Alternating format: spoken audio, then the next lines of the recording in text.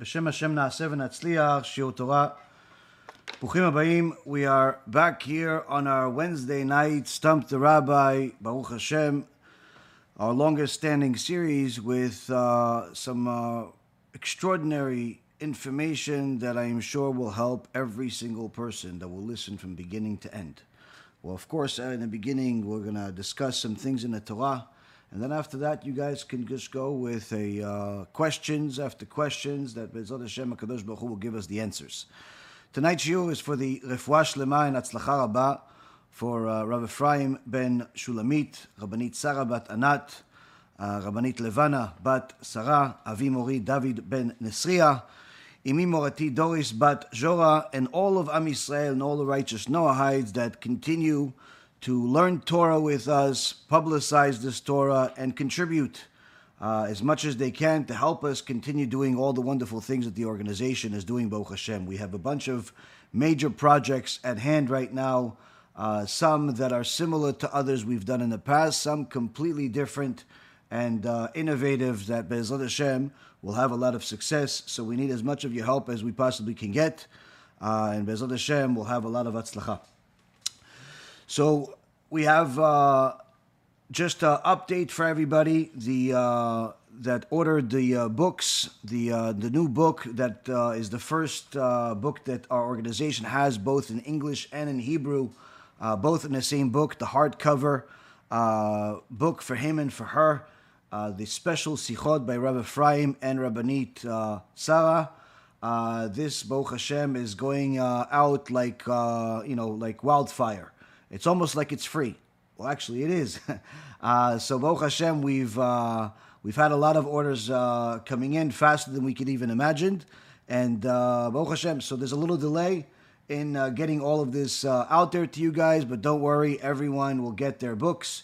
We even had a school ask us to send them a bunch of books, Baruch Hashem, just earlier today, and then we have a bunch of other places that want to publicize this book. Anyone that opens the book immediately falls in love with not only the words that are in it, but also the beautiful pictures, and just the whole work itself has really been impressive, and is impressive for people.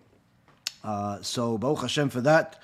Anyone that wants to get a box of 20 books for their community to give them out to people, in the Jewish communities, whether it's in the supermarkets, the kosher supermarkets, or the Judaica stores, or the synagogues, or the kollel, yeshiva, wherever you want to give it, you can go to the kiruvstore.org, K-I-R-U-V, store.org, and you can order yourself a box of that one. There are other books and USBs over there, which, Baruch Hashem, are also running low, as the stock is coming out faster than it's coming in. So order yourself some stuff, and Be'ezrat Hashem, get the extraordinary mitzvah of helping Am Yisrael get closer to HaKadosh Baruch Hu.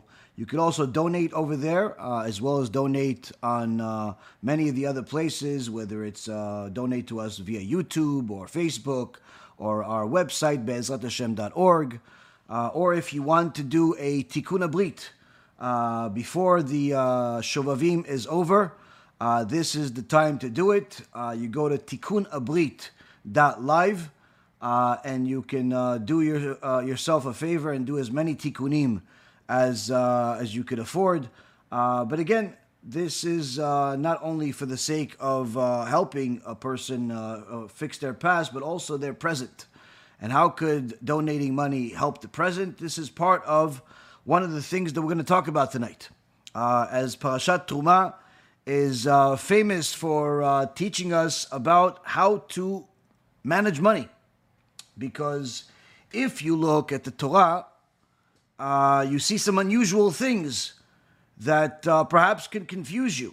And then you go to the sages, and they confuse you even more. So, of course, we need the help of Shlomo HaMelech and the Chovot HaLevavot, and the Ibn Ezra, and some of the other great sages in the Gemara, to give us a hand, to help us understand how to manage money. Where in the beginning of the Parashat TERUMAH, we see that HaKadosh Baruch Hu says, V'ikchu li terumah, which literally means, take for me a portion, like take for me a donation. Now, if you're speaking properly, then you would say, give me a donation, not take for me a donation. Now, of course, the sages teach that when you give for the sake of Torah, you're really taking, because Hashem rewards you. But what can we do that most people, even some that actually give, don't really believe that? How do we know? Well, the sages pick it up a notch. In the Gemara in Masechet Brachot, the holy Jewish sages teach us one of the most profound ideas that testifies of whether a person truly believes in HaKadosh Baruch Hu or not. Which is, the Gemara says, if you see your financials dwindling, your bank account goes lower. You had a savings account, you had a stock portfolio, Bitcoin, whatever you had, you invested in some stock that went up 50% and then it went down 50%. Your financials have gone down. You see your financials go down. Give more donations. Wait, hold on a second. Logically, mathematically, scientifically, and any other li, this doesn't make any sense. On one hand, HaKadosh Baruch Hu says, take for me a donation, not give me a donation. Then the sages confuse us even more and tell us, you're losing money. You're having some troubles with your finances where your bank account is starting to make you worried. Give some more donations. Wait, don't you mean maybe collect donations? Perhaps you didn't get to that bad situation, but you don't need to collect donations. But certainly, giving donations, wouldn't that make the bank account go even lower? I was just complaining that the bank account was struggling. The bank account is almost on life support. You're telling me to give more? Isn't that the opposite? Here the Holy Torah is here to teach us. It's here to teach us, Rabotai Karim, it's here to teach us. Now, of course, the Holy Torah teaches us other things in this parasha. Teaches us other things. We have the menorah that we're introduced to, the holy menorah, the beautiful menorah, where the Chachamim have a machloket on how it looked, whether it was based on Rashi or the Rambam, whether it was standing on three legs or it had a box-like bottom, which is what Onkolo said, it had a box-like bottom. Now don't worry yourself too much. Many Chachamim say it was both. How could it be both? Because anyone that followed the extraordinary series of, read the book by Rav Meir Eliyahu Sheikhye about the Klei Mikdash, the different tools of the Beit HaMikdash and the historical and archaeological findings and discoveries and a lot of different conspiracies involved in all of it, would have learned that many of the Chachamim actually say that there were multiple menorot, meaning that there wasn't just one menorah, there were multiple replicas made at the time of the Beit HaMikdash, and therefore it could have very well been both cases.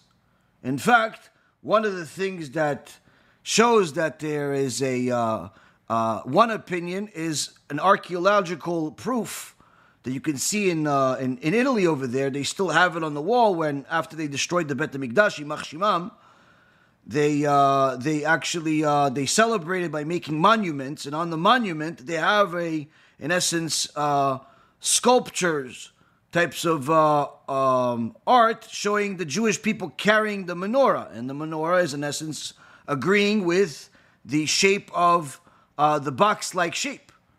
But in other places we see that it's the other. So not to worry, both could be right, both most likely are right, meaning that since there were multiple menorot, then you could have actually seen both of them in the Bet HaMikdash. But we learn about this menorah, we learn about all of the different tools of the Mishkan, which was the Bet HaMikdash of the desert. Really, it's the holiest of all three. It's the only one that did not get destroyed, as the Gemara in Masechet Yomah teaches us that after they stopped using it, it was buried and hidden. And Be'ezrat Hashem, when Mashiach comes, it will be unveiled. Whether it will be used again or not, I don't think so, because we'll have the third Bet HaMikdash, but certainly some of the things that we will see at that time will be extraordinary. And we learn all of these wonderful things, but in between the lines, and especially if we start reviewing some of the details of the previous weeks, we discover perhaps an unknown God. Why do I say an unknown God? Because it's the God of money that many people don't believe in. Now, you would say in today's world, when every second YouTuber tells you that he has become a millionaire by making some type of application or some type of self-help program or whatever they're doing in investments in real estate, everyone's a millionaire. Everyone is just literally so focused on chasing money that they've turned the saying on the dollar bill, "In God we trust," into pretty much thinking that the dollar is God. But that's not the God of money that I'm talking about. Many people believe in money. Many people have turned money into God. But perhaps it's time that they learn more about the God of money. Because once a person learns it, they can no longer allow themselves to believe in anything that opposes this God of money. Now, in the Parashat TERUMAH, HaKadosh Baruch Hu tells Moshe Rabbeinu in chapter 27, in verse number 8, that everything that he's telling him to do, whether it's the menorah, the table, the mizbeach, all of the different mitzvot, he says, "Ta'aseh oto ka'asher er'a otcha ba'ar ken ya'asu." As you were shown on the mountain, so shall they do. Meaning, Hashem not only told him about these mitzvot, he showed him what they look like. And he says this multiple times, also in chapter 26, verse number 30, "As you will have been shown on the mountain." So we see multiple times that HaKadosh Baruch Hu knew his creation and knew that sometimes we need to see proof. We need to see proof of concept. We need to see that what you mean in order to do what you want us to do. Now, if we go a little back, we track back a couple of parashot,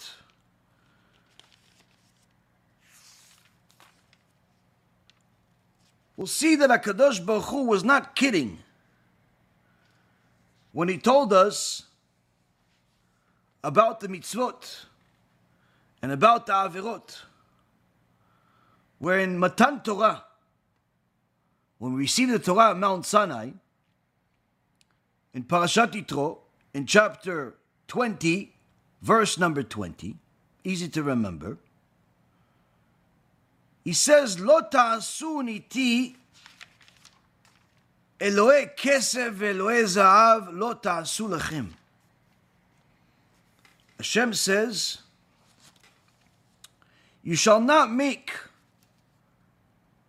with me gods of money, gods of gold, shall you not make for yourselves? HaKadosh Baruch Hu warns us, as part of Matan Torah, as part of giving us the Torah, not to turn money into God. No. Not to turn gold into God. Not to go to a foreign God. So how could we say that there is a God of money? Hashem says, don't make money into God. Don't make gold into God. Don't follow that mentality of society that has abandoned their creator and has worshipped its creation.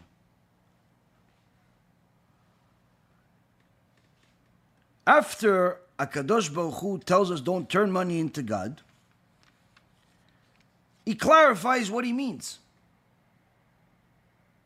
in the next parasha, Parashat Mishpatim, where he starts telling us about money management, business management, ethical management in business and money. In one of the mitzvot, in chapter 22, verse number 24, Parashat Mishpatim, he says, "Im kesef talve et ami, et ha'ani imach, lo tiye lo kenoshe lo tesimun alav neshech." When you lend money to my people, let's just say you happen to have a few extra millions, a few extra dollars, whatever you have, and you don't feel like going back to the construction business to make another few million. You don't feel like going back into the heavy-duty business that made you the money. You want to make easy money. Easiest money in the world is lending people money. You want to lend people money. They're going to do whatever they need to do with the money. And along the way, they're going to pay you interest. HaKadosh Baruch Hu says, when you lend money to people, he's not telling you not to lend.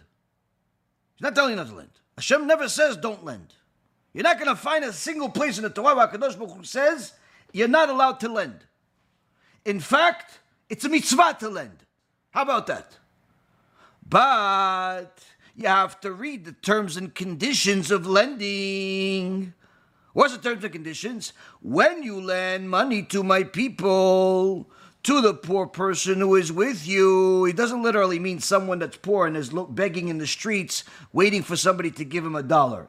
In essence, he's talking about anyone that's in need. It could even be a multi-million-dollar business that just simply does not have liquidity and needs liquidity in order to survive. It could be someone that's looking to expand their business. It could be somebody that needs to pay their mortgage. Whatever it is, someone in need. When you lend money to my people, when you lend money to Am Yisrael, to the poor person who is with you, do not act towards him like a creditor. Do not lay interest upon him. That's the terms and conditions. You have money. How do you have money? You say, I worked. I had a store. I was providing good customer service. I woke up at 6 o'clock in the morning. I got home at 10 o'clock at night. I worked like a dog for many years, and I saved, and I was frugal, and I made a few good deals. And I got myself a nice chunk of change. And now I don't want to work so hard anymore. I want to make some easy money. HaKadosh Baruch Hu says you want to lend some money because you have extra money. Fine. It's a mitzvah to do it. But it's not a money-making opportunity. Why? When you have a fellow Jew in your community, in your circle, that's in need of money, he needs to borrow money, Sure, you should lend him the money. It's even better to lend him money than to give him tzedakah, because he'll still maintain his honor. But it is certainly not a money-making opportunity. Why? You're not allowed to charge him interest. Wait, hold on a second. You're telling me I worked all of these years, I got myself some extra money, now I want to lend money so I can make money. Good, but you can't make money. Only half of your equation is good. You can lend the money because there's certainly people that need, but you're not going to make money out of it. Why? You're not allowed. A Jew that lends another Jew money, assuming both of them are Torah observant, lends another Jew money. If he charges him interest, he loses olam haba. Both of them get punished. The lender and the borrower get punished. And if there's a broker between them, he also gets the punishment. They won't be resurrected with the dead. The punishment is severe as severe gets. So you, my dear friend, that thought, wait a minute, I'm going to make some easy money by lending my money out, you're sadly mistaken. Because HaKadosh Baruch Hu clearly says, do not charge him interest. Now you're allowed to take collateral, but don't put your so-called customer, which is really your fellow Jew, in an uncomfortable position where he's missing things that he needs to survive just because he needs to provide you collateral. Now, here we see that HaKadosh Baruch Hu has a very different perspective of money than we have in society. Very different perspective. Why? Because many people are in the lending business. And they're relying on the fact, saying, okay, fine, we can't lend money to the Jew and charge him interest, so we're going to go and charge interest of the non-Jews. Shlomo HaMelech banned charging non-Jews interest. And in fact, as we've said in previous years and previous shiurim, some of Chachmei Yisrael, some of Gedolei Ador said that it is a wicked act that creates anti-Semitism to charge interest of non-Jews that are otherwise helping you by allowing you to live in their land. And anyone that wants to know some of the history and some of the other laws relating to it can go to my shurim about cash advance and the lending money, which is not what we're going to talk about tonight. What we're going to talk about is really the God of money. When we see HaKadosh Baruch Hu first tells us, don't make money into God. And then he tells us in Parashat Mishpatim, if you already have money, you have to know how to manage it. And if you think that you can manage it by doing things that are against HaKadosh Baruch Hu, going into corrupt businesses like lending money with interest, or all types of illegal businesses, destructive businesses, predatory businesses, you're sadly mistaken. HaKadosh Baruch Hu tells us here that, yes, he gave you money. As the Gemara in Masechet Rosh Hashanah and Masechet Beitzah both tell us that he decides on Rosh Hashanah how much money each and every single one of us is going to get for that year. So he gave you money this year and last year and the year before and all the years that you've lived. He gave you different amounts of money. But you now need to know how to manage it. You can't just decide to go against the God that gave you the money. And therefore, we need to understand who is the God of money. Parashat Yitro told us don't go after the money to the point where you turn it into God. Parashat Mishpatim told us don't go and use that money that Hashem gave you and turn it into God by violating the Torah. Parashat TERUMAH tells us about the Mishkan. How is that going to help us about money? It first starts where HaKadosh Baruch Hu says, take from me a donation. How is this going to help me? Look at what happens after Hashem says, we got some donors. We got some donors. Am Yisrael, each one gives whatever his heart desires. Give whatever, you have free choice when it comes to money. Give whatever your heart desires.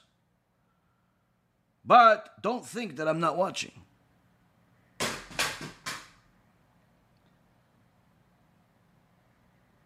When we get the menorah, oh, we have some technical difficulties here.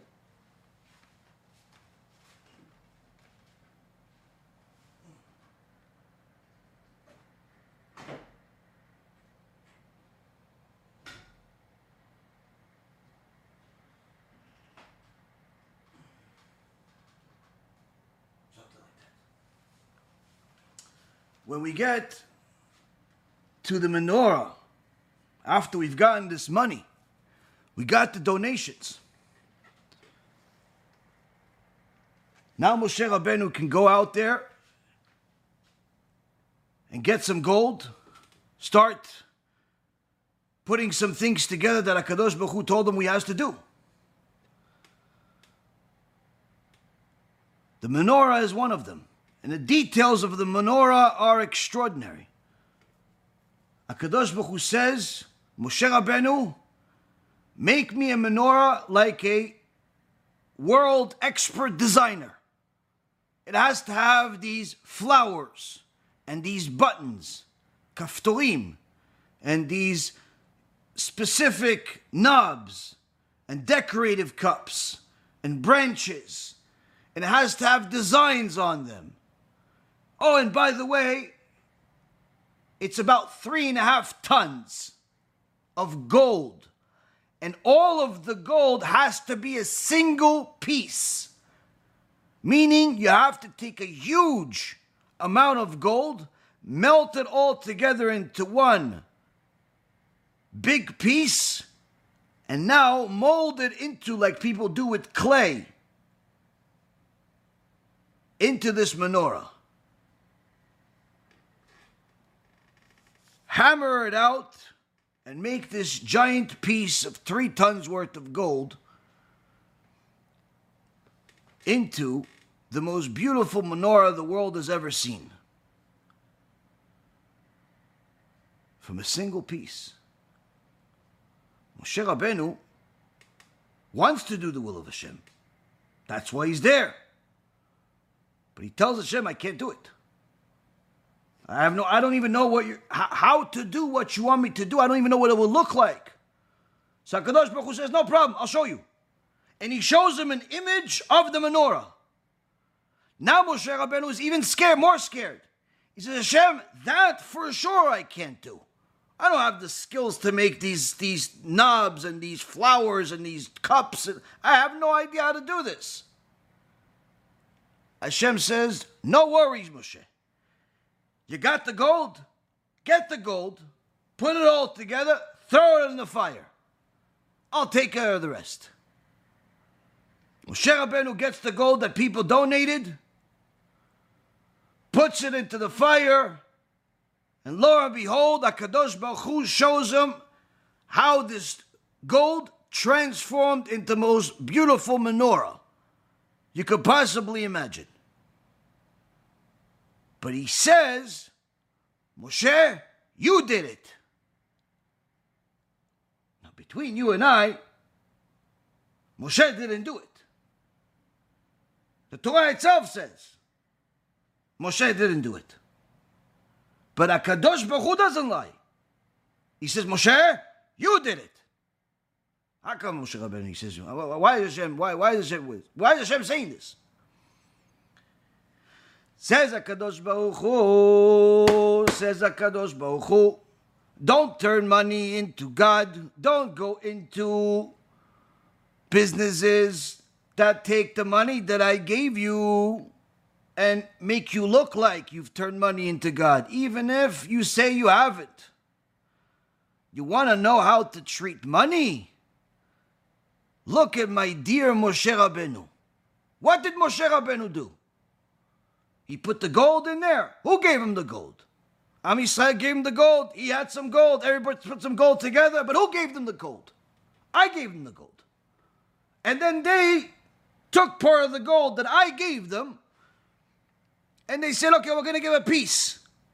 We're going to give a piece for the sake of the mitzvot. Then Moshe Rabbeinu just pushes this giant piece of gold into the fire. What a fire it was. Then I made into a menorah, but since Moshe Rabbeinu was the messenger that desired to do the will of Hashem, you know what? I said he did it. And that's how you know that Moshe Rabbeinu was the ultimate leader in every aspect, even in teaching us how to manage money. Where Moshe Rabbeinu here is teaching us, if you understand what HaKadosh Baruch Hu is trying to tell us here, you'll understand how to manage money.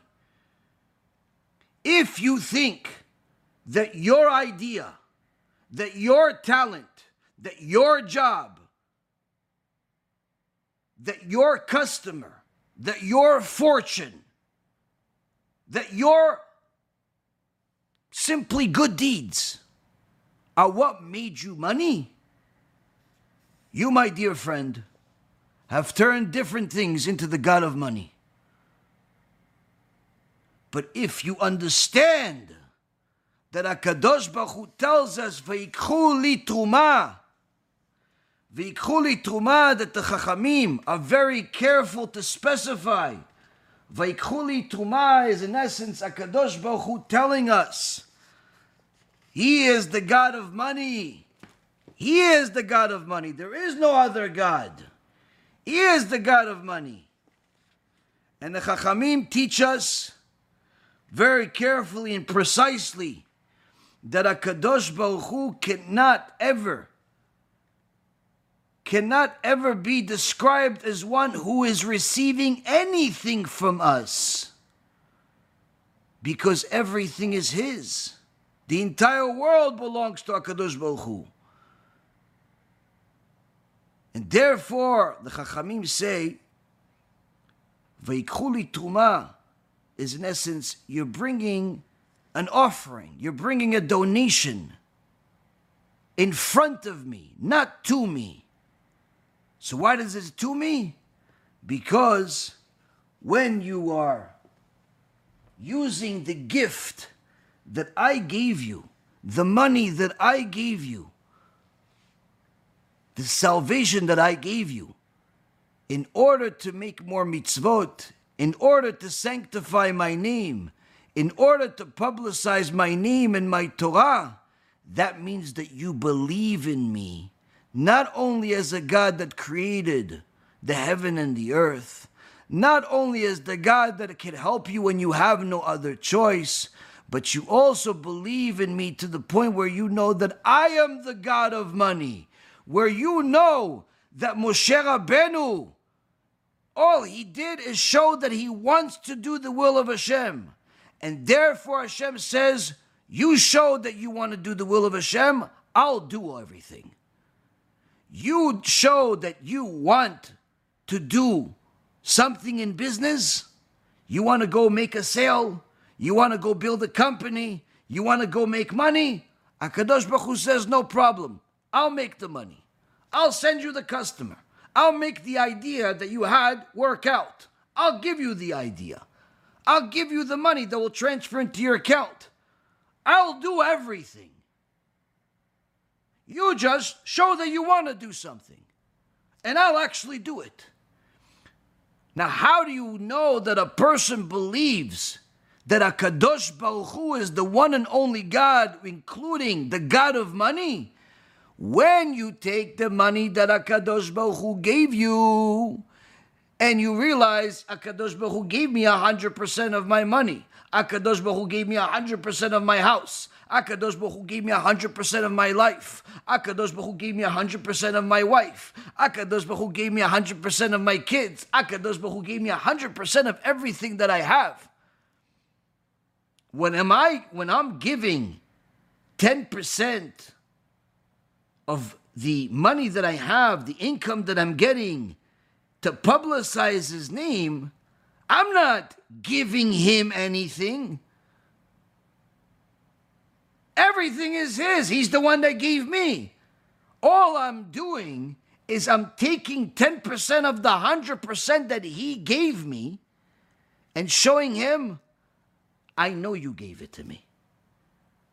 And I want other people to know that you gave it to me.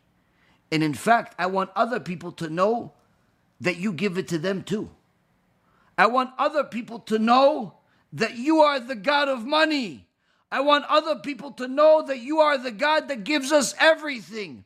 So I'm going to take money that you gave me and use it to go and publicize your name so more people can know the same beautiful lesson that I know, that I learned from Moshe Rabbeinu.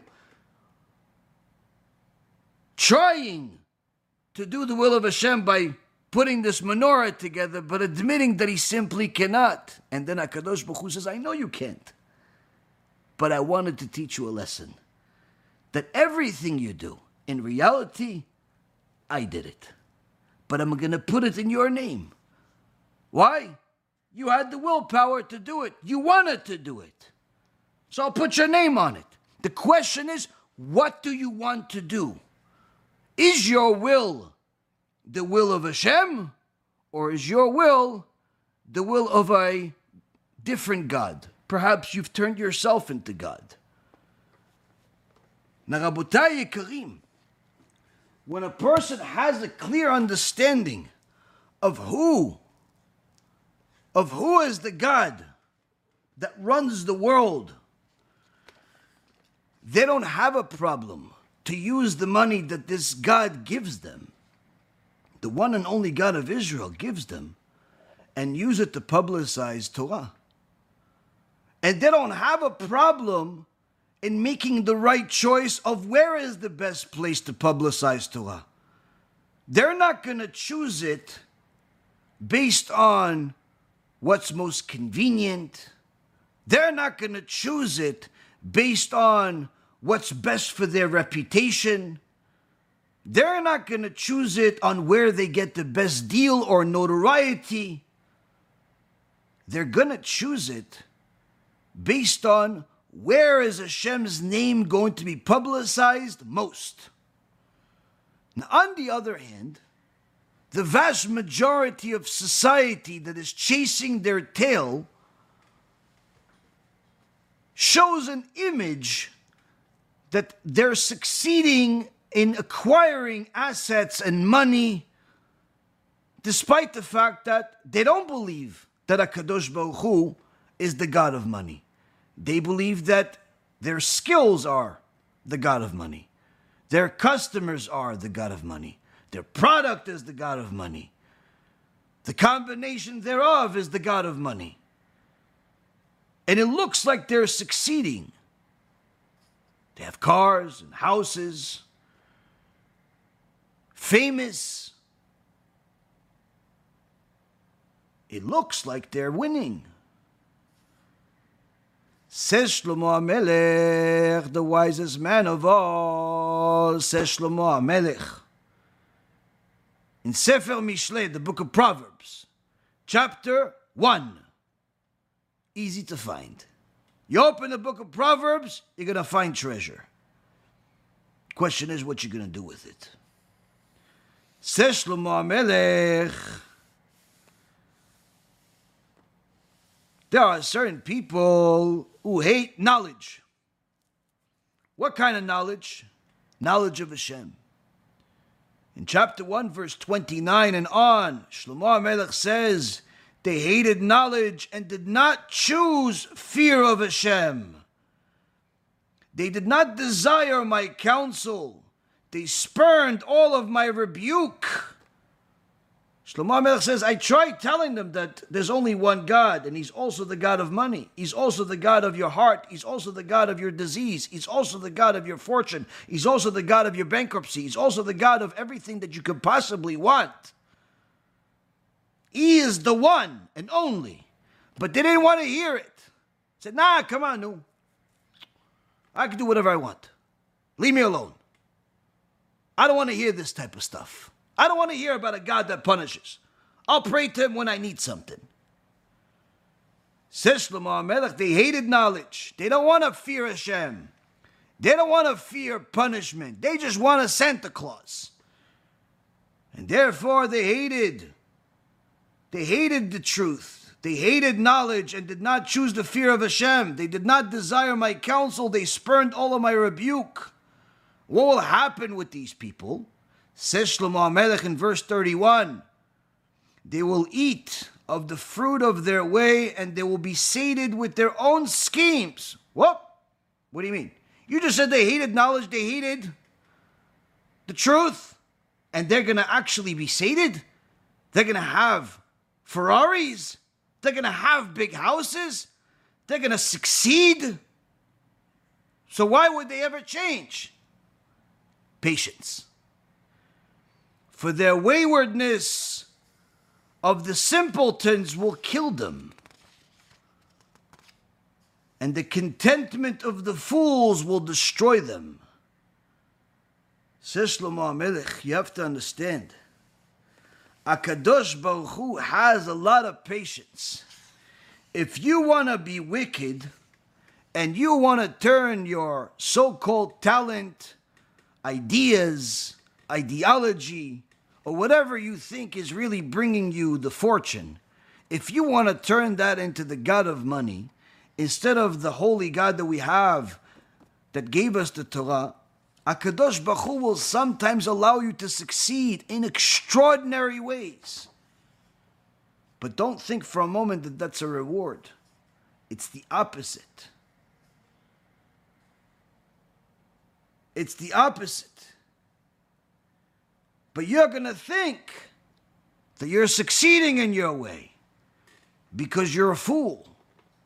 And therefore Shlomo HaMelech says the contentment of fools will destroy them. Why? Because the wicked people that are not following the ways of God will think that they're succeeding because of their houses, their bank accounts, and all of the other things that they find valuable.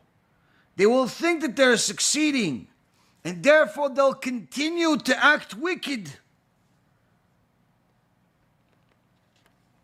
not realizing that it's only a matter of time that this success will lead to their ruin, because they'll become content in their ways. These fools that are going against God will be content in their ways, so they won't want to change. And that will ultimately lead to their destruction. And thereby the Ibn Ezra says, in the name of the prophet Jeremiah in chapter 12 verse 1, where he says, why does the way of the wicked prosper, and why are all betrayers tranquil? Shlomo HaMelech is explaining here, says the Ibn Ezra, that since HaKadosh Baruch Hu, the one and only God, is patient and does not immediately punish even someone that's a persistent wicked person, someone that's really an outright evil person, He won't punish him right away. His patience. He'll even allow these people to assume that they can continue sinning. They can continue sinning with no end in sight. To the extent where Shlomo HaMelech says in Ecclesiastes chapter 8 verse 11, the heart of man is full of evil because he's convinced that everything happens by chance. But this is the punishment of those that chose evil, where HaKadosh Baruch Hu will eventually bring the divine retribution. And ultimately the sinners, says the Ibn Ezra, will go to Gehenna. will suffer sufferings beyond their wildest imagination. You're going to say, wait, why didn't he give them another message to change? He did. He does. But they don't want to listen because they're convinced that since they've succeeded thus far, where they were able to buy a house that cost more than people make in a lifetime, they were able to buy a car that people could only see in a magazine or a poster, they were able to build a company that you could only touch if it's on the screen of your computer. They achieved such extraordinary success. How can it be that God is not happy with them? Perhaps he doesn't really care if I keep Shabbat. Perhaps he doesn't care if I eat kosher. Perhaps it's enough that I just give some donations to different random people or organizations that say they do good, and that's enough good. As long as I don't kill people or at least get caught for it, I'm a good person. Perhaps the Torah is no longer relevant. Chas v'shalom. HaKadosh Baruch Hu gave all of us a choice. We got the choice of Mount Sinai, and we've been given a choice each time we've been reincarnated and brought back to this life after we've made the wrong choice. After serving some time in Kafakela, Gehenna, or both, and eventually had the merit to be given another chance to fix something. Because apparently we did enough good of the Torah, good according to the Torah, that we earned ourselves another chance. But if somebody doesn't take that chance and take advantage of it, and in fact they do the opposite, they think that since they have money, since people listen to what they say, since it looks like they're winning, they can continue going against God without having any concern about punishment. HaKadosh Baruch Hu says that contentment of a fool will lead to his ultimate destruction. He thought that just because I gave him money, that meant that I was agreeing with his wickedness. He doesn't realize that I gave him money in order to give him a chance to publicize my name and thereby fix all of the mistakes that he has made in his life, in this life and the last one. I gave him a fortune because I wanted to give him a tool to be able to fix himself. And without giving him a fortune, he simply could not. You see, a person could live the life of Torah, do mitzvot, learn some Torah, eat kosher, but if he has an extraordinary bill of sins, such as making people sin, such as immorality, idolatry, stealing money, corrupt business, his traditional observance of the Torah and the mitzvot, of learning some Torah and doing mitzvot and kosher and celebrating the holidays, is not enough to fix the mistakes. So HaKadosh Baruch Hu says, I'm not going to put you in this world if you can't succeed in actually completing your tikkun. So what would I do? I'm going to give you the tools you need to complete your tikkun.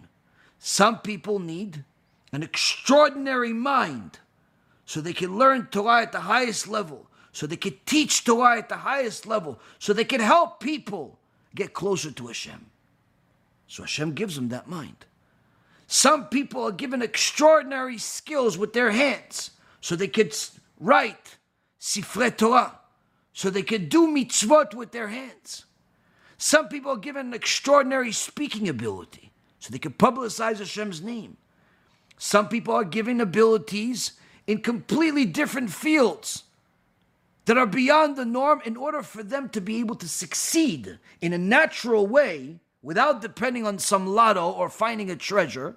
So that way HaKadosh Baruch Hu can give them a lot of money so they could use that money to publicize HaKadosh Baruch Hu's name so they could complete their tikkun.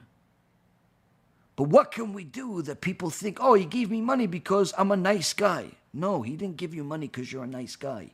He gave you money because you needed to complete your tikkun. He gave you money so you could actually get to heaven, not build yourself an imaginary heaven in this temporary world. And Shlomo HaMelech is telling us, if you think that there's any other God aside from the God of Israel, you're sadly mistaken.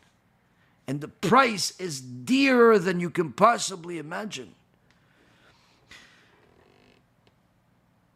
In order to put everything into a perspective of what Shlomo has said, what the Ibn Ezra said, what Moshe Rabbeinu showed us, what HaKadosh Baruch Hu wrote for us, we go back 1,000 years to our dear Rav, the Chovot HaLevavot. And in chapter 9, in a section called Sha'ar Avodat HaElohim, the Chovot HaLevavot tells us a story. A story that puts everything we've learned into perspective. He says that there was once a people on an island, a very wealthy island, full of jewels and diamonds and gold and all types of things. But these people were strange people, and they had strange laws. And they decided that they're going to have a new king every year. How do they choose a king? They're going to bring an outsider. They're going to bring an outsider to be the king over them for a full year. Let him do what he wants to do. But after a year, they kick him off the island and he cannot take anything with him.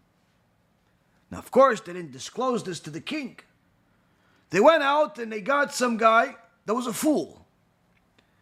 And he was happy to be king in this island. Wow, very nice. That's a nice job. How much you pay me? As much as you want. And this guy, wow, this is great. I want a castle. They built him a castle. I want the castle to be full of diamonds and gold and silver and all types of extraordinary paintings and statues and done. This place is great. I'm going to bring my family here. He has to go bring my family and in fact tell my family to bring everything I have over there. And they brought his family and everything that he had. And he keeps telling them, okay, I want another castle. And I want a golf course. And I want a fancy car. And I want all types of things. And I want to build a zoo in my backyard. And I want to have every watch over $100,000. And I want to have a very, very established investment account just for entertainment. And I want to have servants that will do everything for me, will put my shoes on, will brush my hair, will even help me when I'm in the room without a mezuzah. And he was having a good time, this fool. But after the year was done, he's woken up abruptly in the morning, and the people that were his servants just the day before and for the past year grab him and his family, put them all on a boat with a one-way ticket out of here. The fool is as miserable as can be. Not only is he no longer the king, full of jewels and gold and paintings and everything he could possibly desire, but he's now even worse off than he was before he got this gig. Because he brought everything he had into this to build a house over there in this temporary place. But of course, these people on this island with strange beliefs and rules had to replace the king. So they found another one. But this time, it was a wise man. And this wise man that was given this job was happy about it. And he was only a little bit, sad in the beginning because he wasn't sure, like, when am I going to go home? Like, no, don't worry. You can do whatever you want. Oh, I could build things here? Build. I could buy things here? Buy. Oh, this is interesting. Well, I'm going to have any limitation? No limitation. I could build an empire. Sure. Go ahead and do it. Bridges, tunnels, whatever you want. Sky is the limit. Well, this empire is going to I need some help. So he said, I need somebody that's not only smart, but I need somebody that knows the land. He knows the people, because I don't know them. I don't know these people. So he hires one of the people from the island, one of the wise men among the people over there. And he says, you are my main guy. I want you to help me. Get to know the people. Get to know the culture, get to know the rules. He says, sure, your wish is my command. So tell me about them. Who are they? What are they? And eventually, through conversation, he tells him, well, what about the kings? Where was the last king? He says, well, the last king was kicked out. Why? Well, that's the rule. What rule? Every year they change a king. They give a king everything he wants, but after the year is done, they kick him out with nothing to show for it. That's the rule of the land. As soon as the wise new king heard this, he was saddened at first because he realized that whatever he builds there is temporary. So he realized, okay, this is not forever, but fine, I can work with this. You know what I'm going to do? I'm going to start taking some stuff that I have here, that I can get here, and put it in the life I'm going to go to. My old home. I'm not going to bring everybody here. I'm going to bring stuff there. He says, I want some diamonds. He got some diamonds. I want some gold. He got some gold. I want all types of things. And every time he got some stuff, he'd ship it back home. Now, on one end, he was a little bit having a difficult time just because he couldn't really enjoy himself while he's there because he's constantly worrying about sending stuff to the real house, the permanent house. So he couldn't really enjoy it. But the same token, the one thing that gave him salvation was the knowledge that eventually he's going to get there. And each day he worked on trying to find whatever treasure he could to send it back home. And after a year was done, the law of the land was implemented and he was kicked out of the land just like every other king before him. But instead of being sad that he's leaving a place where he was able to have pretty much anything that he wanted, although temporarily, he was much happier because now he was going to a place where he could finally enjoy all of the hard work that he did in the temporary world. The Chovot HaLevavot says, the fool and the wise man could be you, could be me. The choice is ours. It all depends on who you believe runs the world, which includes your bank account, which includes your health, which includes your time, which includes your life. If you believe that it's not HaKadosh Baruch Hu, then you've decided to be the fool. If you realize that it is HaKadosh Baruch Hu, then you'll understand now why the sages told us when one sees his finances dwindling, go give more tzedakah, more donations. Because everything is his. The reason why you would give more is not because he needs it. It's already his. The reason why you would give more tzedakah is to show him that despite the fact that he has decided to lower your finances, you are still 100% certain that everything is from him, and therefore you still want to publicize his name just as much as you did when you had more. When the customer comes, you know he sent it. When the product sells, you know he sells it. When you succeed or fail, you know he decided.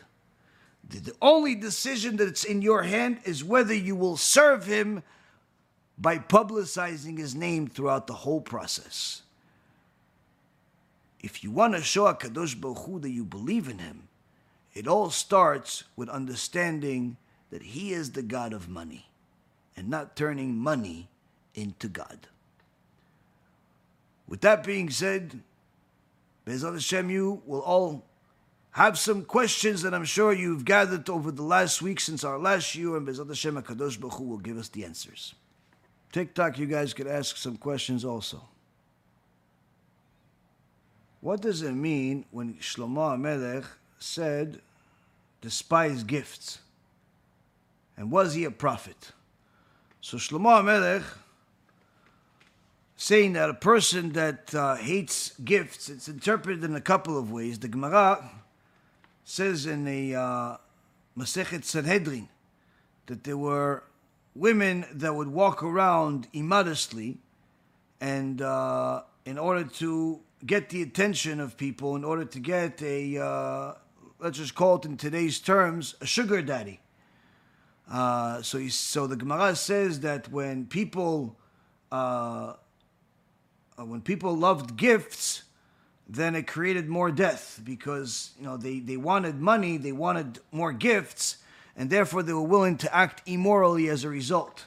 And therefore the one that hates gifts desires life.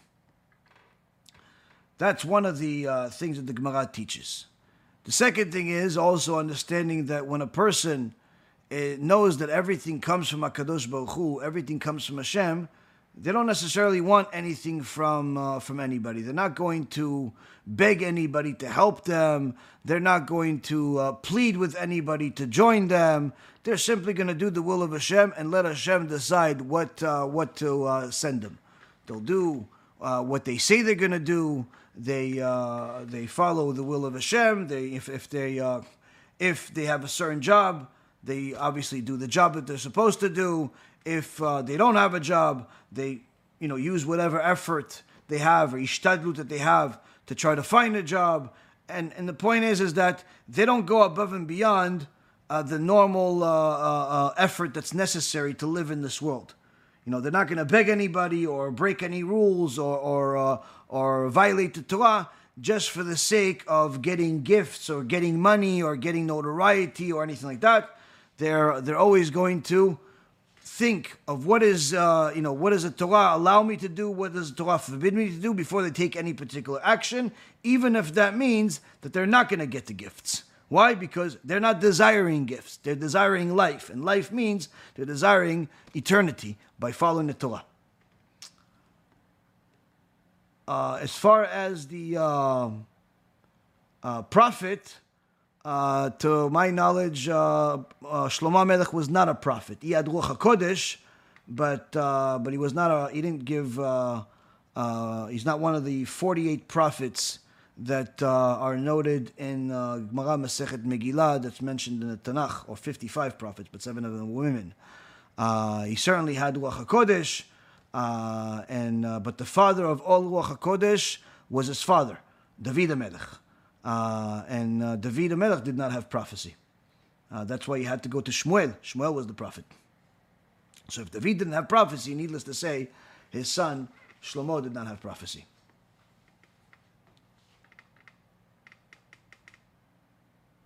Is an elderly man who uses diapers allowed to wear tzitzit?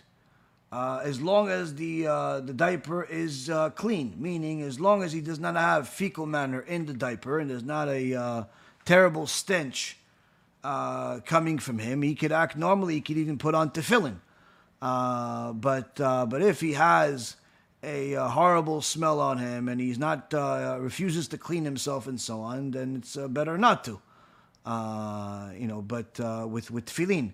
With tzitzit, on the other hand, he's allowed to wear tzitzit, and as soon as he needs to change, then he would change. Tzitzit does not have the same level of sanctity as tefillin do. And he doesn't necessarily need to be able to change himself, at least if he has somebody to help him, some nurse or something like that can help him.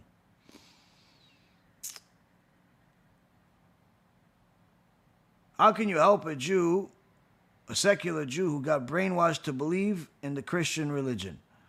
Well, I have, different lectures that I've made over the years about the falsehood of Christianity in the New Testament, in anything that has to do with the New Testament, regardless of which religion it is, whether it's called Christianity or Catholicism or Messianic Judaism or Jews for Jesus. These are all different versions of Christianity. And we showed that the main document that they all rely on is the New Testament. And the New Testament is full of man-made errors that are inexcusable, that show that it's a false document. It's not a divine document. It contradicts the Torah, which is agreed upon by all three major religions, Judaism and Christianity and Islam. Even though the other two are false, still everyone agrees that the Torah is real because everyone relies on the Torah. It's obvious that the Jews rely on the Torah, but also Christianity and Islam rely on the Torah as the original book that they say, had a second version later on, which is their books, the Quran and the New Testament.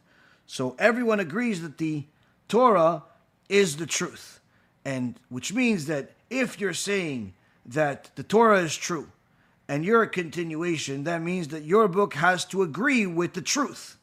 So when you see that in countless places the New Testament has contradictions of the Torah, and things that are literally wrong, that a 5-year-old would notice, then you realize this is certainly not a continuation of the Torah, but rather is antithetical to the Torah. And that's why, according to halacha, Christianity is considered 100% idol worship. Now, I have a whole series of lectures about this. Rabbi Ephraim has a whole series of lectures about this topic. So anybody that wants to watch those lectures and be enlightened to see the truth about Christianity, which is that it's falsehood, and then realize that there's only one truth, which is the Torah. And what the Torah says, and not what the Christians say about the Torah, but rather what the Jews say about the Torah, both the written Torah and the oral Torah, then once they do it, they'll certainly transform their life. Whether it'll lead them to convert to Judaism or simply be righteous Noahides, which by definition is every Gentile is considered by default a Noahide. Question is whether they'll be righteous or not. To be a righteous Noahide, they have to follow the Noahide laws that are detailed in the Torah. To be a wicked Noahide, they simply ignore those rules and they live, a life full of idolatry or heresy or anything else that these other religions have. But the point being is that anybody that wants to know the truth, we have lectures in Hebrew and English, and some of them were even translated to Spanish, Portuguese, and other languages. So, Baruch Hashem, the information is available for those that are really seeking the truth. I heard a rabbi say that the meat chicken today is really non-kosher, even if it has certification. Because the animals in the slaughter facility are maltreated. Is this true? Are Sfaradim allowed to eat Bet Yosef meat? Certainly, if someone has a kashrut that is relied upon by Gdolei Israel, that is a reliable kashrut, it's forbidden to say that their meat is not kosher. Whether by a rabbi or by anybody else. Anyone that thinks that there's no kosher meat or chicken available out there is simply mistaken and is actually saying a shemra on otherwise kosher Jews, which they'll have to be punished for, even if they're a rabbi or whoever they are. You can't just say and conclude that everyone that's in the kosher business is wicked. For a couple of reasons. Number one, you don't know that. Even if you saw yourself that there's 1 or 2 or 5 different places that do bad things, whether they sell you non-kosher meat or whatever it is that they saw them do on, that does not mean that everybody's like that. Number two, it's simply putting a doubt in people's mind unnecessarily that no one can live with. Meaning that if you don't rely on the kashrut of the meat, that means you can't rely on the kashrut of anything. And therefore, the only thing that you could eat is fruits and vegetables that you actually clean and take care of, and you can't pretty much eat anything else. Because you can't tell me that the rabbis in the kashrut of the meat are not reliable, but yet the rabbis of the kashrut of the chocolate, of the milk, of the the other products that people buy in a supermarket to make their soup, to make their seasonings, to make everything else, but they're reliable. How do you know that reddish type of ingredient that you're buying to put some seasoning? How do you know that's really a seasoning that comes from a plant and it's not really a seasoning that comes from beetles? You don't know, because they look the same. How do you know that the soup mix that you're getting is really all seasonings that are made of certain chemicals and vegetables, and they're not actually putting other things that are not kosher in it? You don't know. The reality is that a person cannot say that they could rely on a kashrut of candy, of pretty much every other product that you buy, to cereal even. You rely on that kashrut, but you don't rely on kashrut that says it's Bet Yosef, that says it's glat, that says it's kosher by a reliable institution. Simply, it's not a realistic understanding of the magnitude of such a statement, and quite frankly, it's a foolish statement. Again, if something has a sticker on it that says it's kosher, it doesn't necessarily mean that you should rely and put your life on the line for it. You could certainly verify, you could look into things. There are certainly levels of kashrut that are more reliable than others, but to just simply say nobody's kosher, unless you're living off of air, man, or vegetables and fruits, you simply cannot live. In fact, even the things that people think don't need kashrut, need kashrut. Why? Because the advancement in technology that has allowed us to preserve food for much longer comes at a price. You could have certain things that will last in one place, will last a few days to a week before they go bad, and you could have literally the same exact product last for months because of preservatives.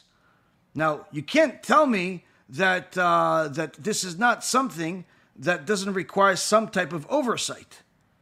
But yet, you rely on that oversight, but you don't rely on the oversight that is much easier to do, which is the kashrut of meat.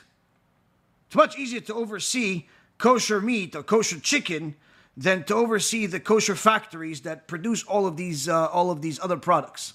So it's important for a person to know that if there is a reliable kosher institution behind it, certainly you can and should rely on it. If it's an unknown institution or it's known to be unreliable, then you shouldn't eat from there.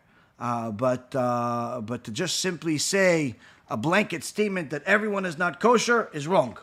It's simply wrong. It's against the Torah, and whoever said it is not only sadly mistaken, but they're causing other people to make that same mistake.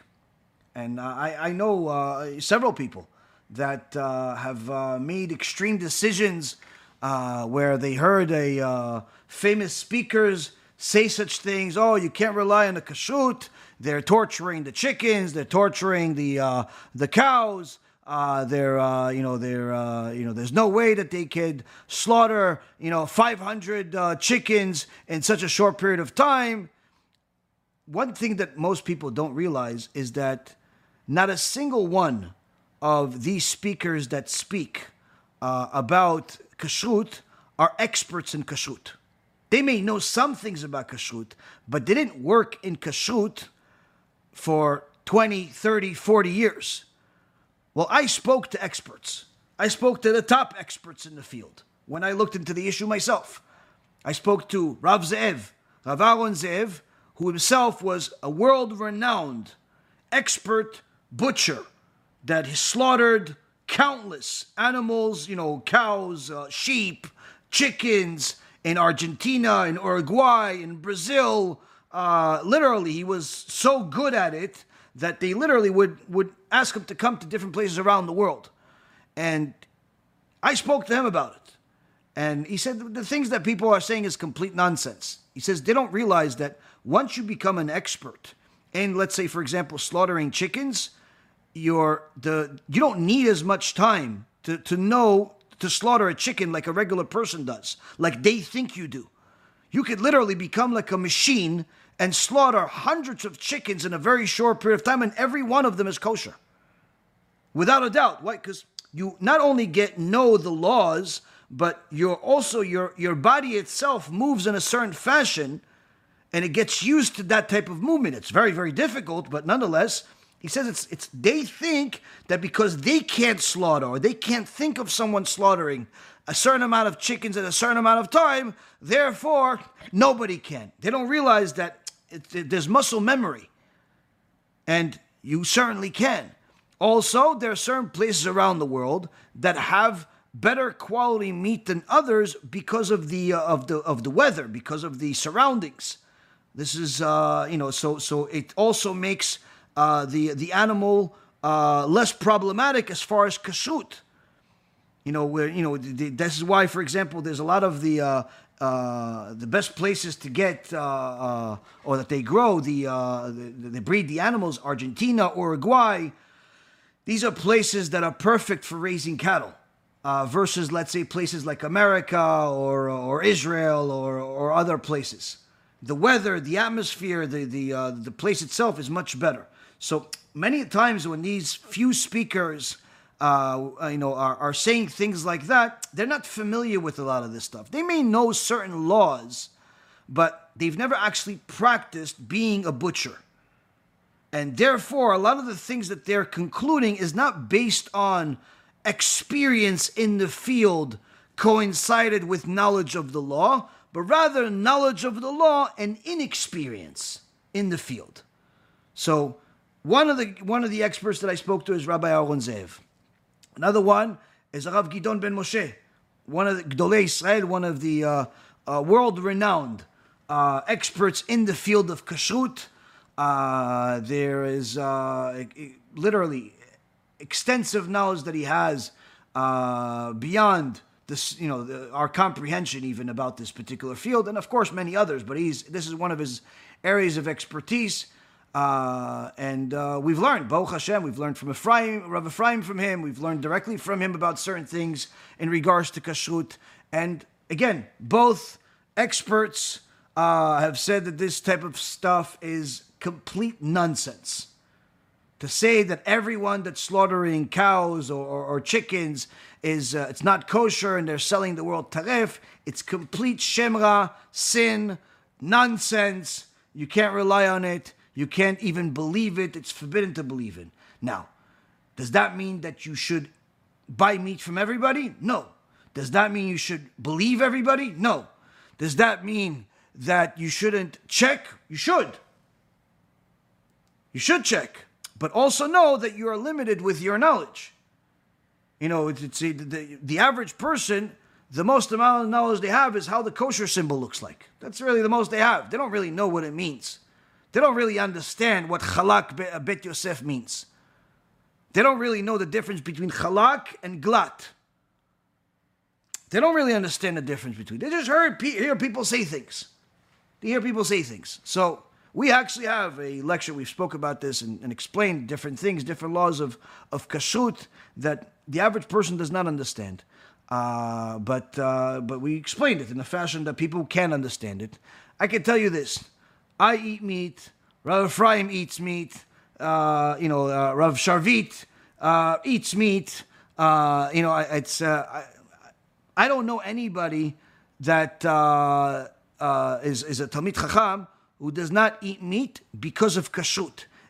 Some people may not eat meat because of preference, but not because of kashrut.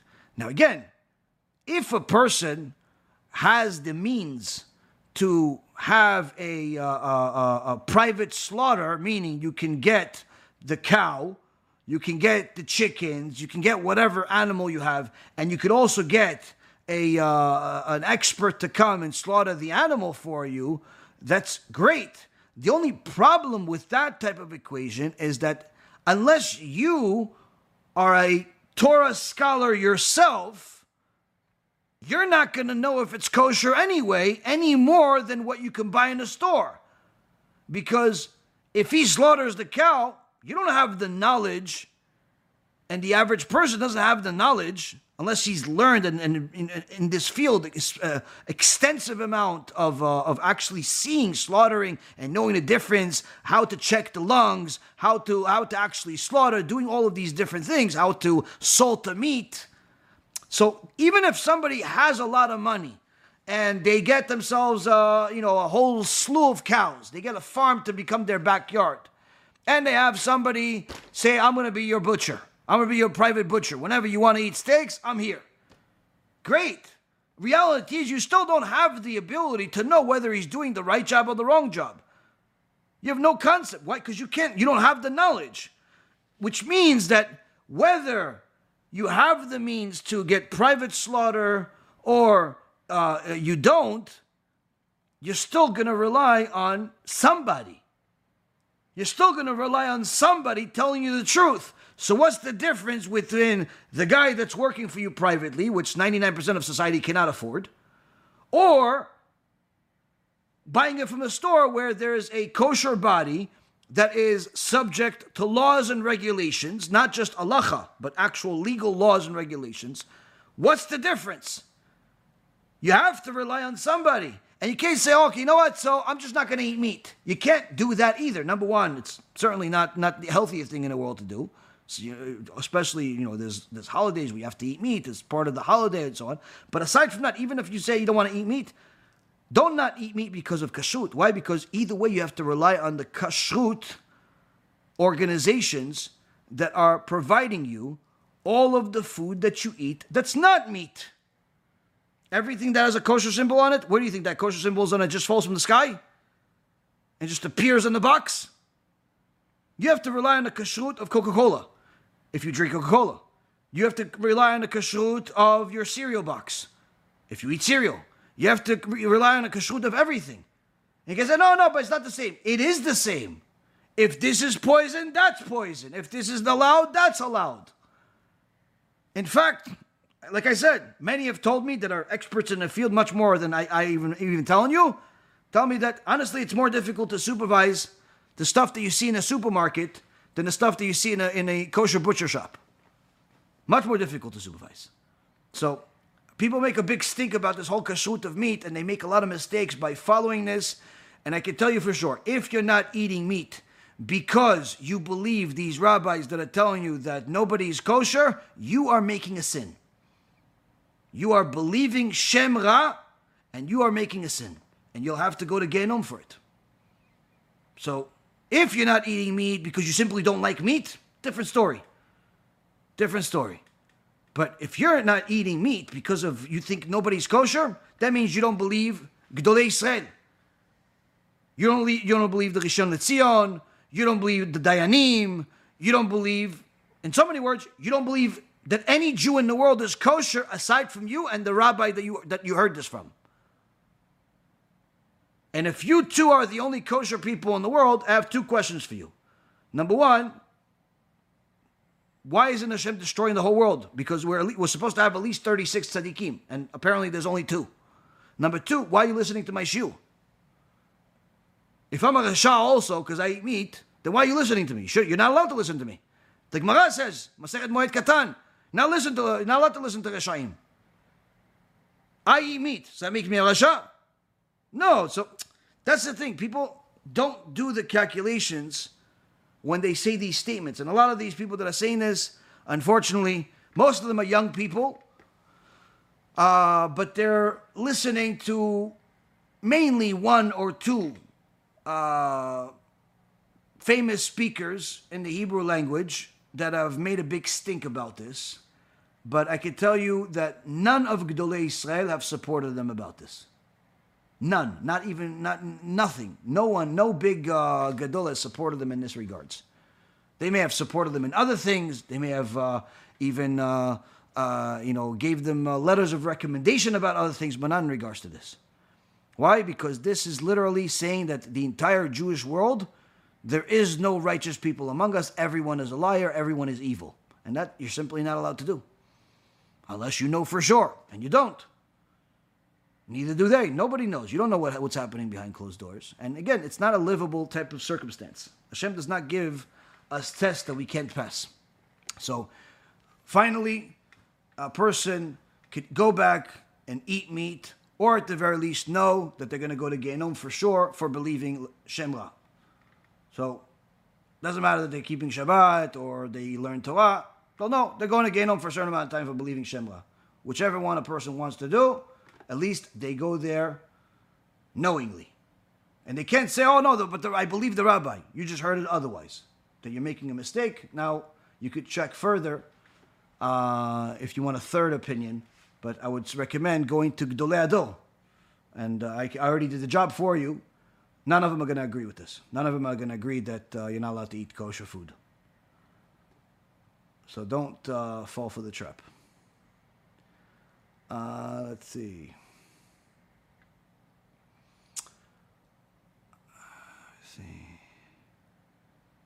During your time on Wall Street, is there such a thing as a humble, wealthy individual? Yeah, of course. There are humble, wealthy individuals. Wealth does not necessarily make a person arrogant. It's their perception of wealth that before they even have money, that is going to make a person arrogant. I've met many people that were broker than anything, that were arrogant even though they had nothing to be arrogant about. They weren't exceptionally smart, they weren't exceptionally wealthy, they weren't exceptionally talented, but they were just arrogant people. And I've met some people that were not arrogant. So wealth does not make a person arrogant. Its character flaws are developed before a person acquires money. Certainly wealth can lead to a person becoming arrogant, but it doesn't start from scratch. Meaning they were already arrogant. It's just that the wealth, made it worse. It's they were already spiritually sick, and the wealth was more poison to make them sicker. But it's not. It's never the only thing. It's usually something that happened beforehand.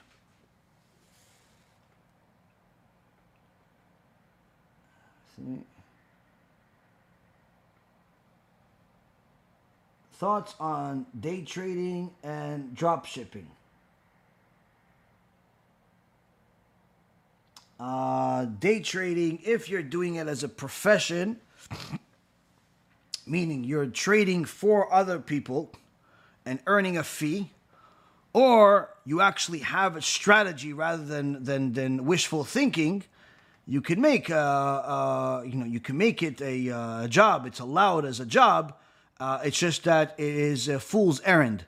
The overwhelming majority of traders ultimately lose a lot more than they win because trading in the market, even world experts in finances that run major hedge funds all know that it's better to simply invest in just the S&P 500 over a long period of time, and you'll make a lot more than traders do. Now, there are some exceptions to the case, but they're so few and far in between that it's like a statistical anomaly to be a successful trader if it's just trading your own money. The people that have succeeded in trading are like Simons, that had a hedge fund that was averaging 60% a year for, I think, 20 years or something like that. Cohen, that eventually got, his hedge fund shut down because of insider trading, but he was an exceptional trader, and now he has a family office. And there's a couple of others that were good traders, but these are people that were, there were superstars of superstars. The average person is nowhere near, doesn't have the tools that they do, and it's, the chances of you succeeding in trading are very limited. Plus, it's not exactly the most ideal job because it's consuming. It consumes a lot of your time. It makes it very difficult to study Torah. It makes it very difficult to live a normal life. It's very high highs and low lows. So it's not really a healthy job. Can you do it? You can, technically, but it could be problematic, especially if you don't actually have a strategy and you're just pretty much wishful thinking type of trading. You would just assume that just because the stock went up $1 yesterday, it's more likely to go down today. And you just assume that just because the stock has the momentum in the last 5 days, the momentum should continue. It's not really a strategy. And that makes it more likely that you'll end up losing all your money. And it also makes it more like gambling, which goes into the field of possibly forbidden. Gambling in itself is always forbidden, but possible gambling is, it depends. It has to be evaluated. But generally speaking, I was on Wall Street for almost 20 years. I didn't meet many successful traders. Investors, yes. Traders, no. As far as drop shipping is a completely different field. Drop shipping is an actual business.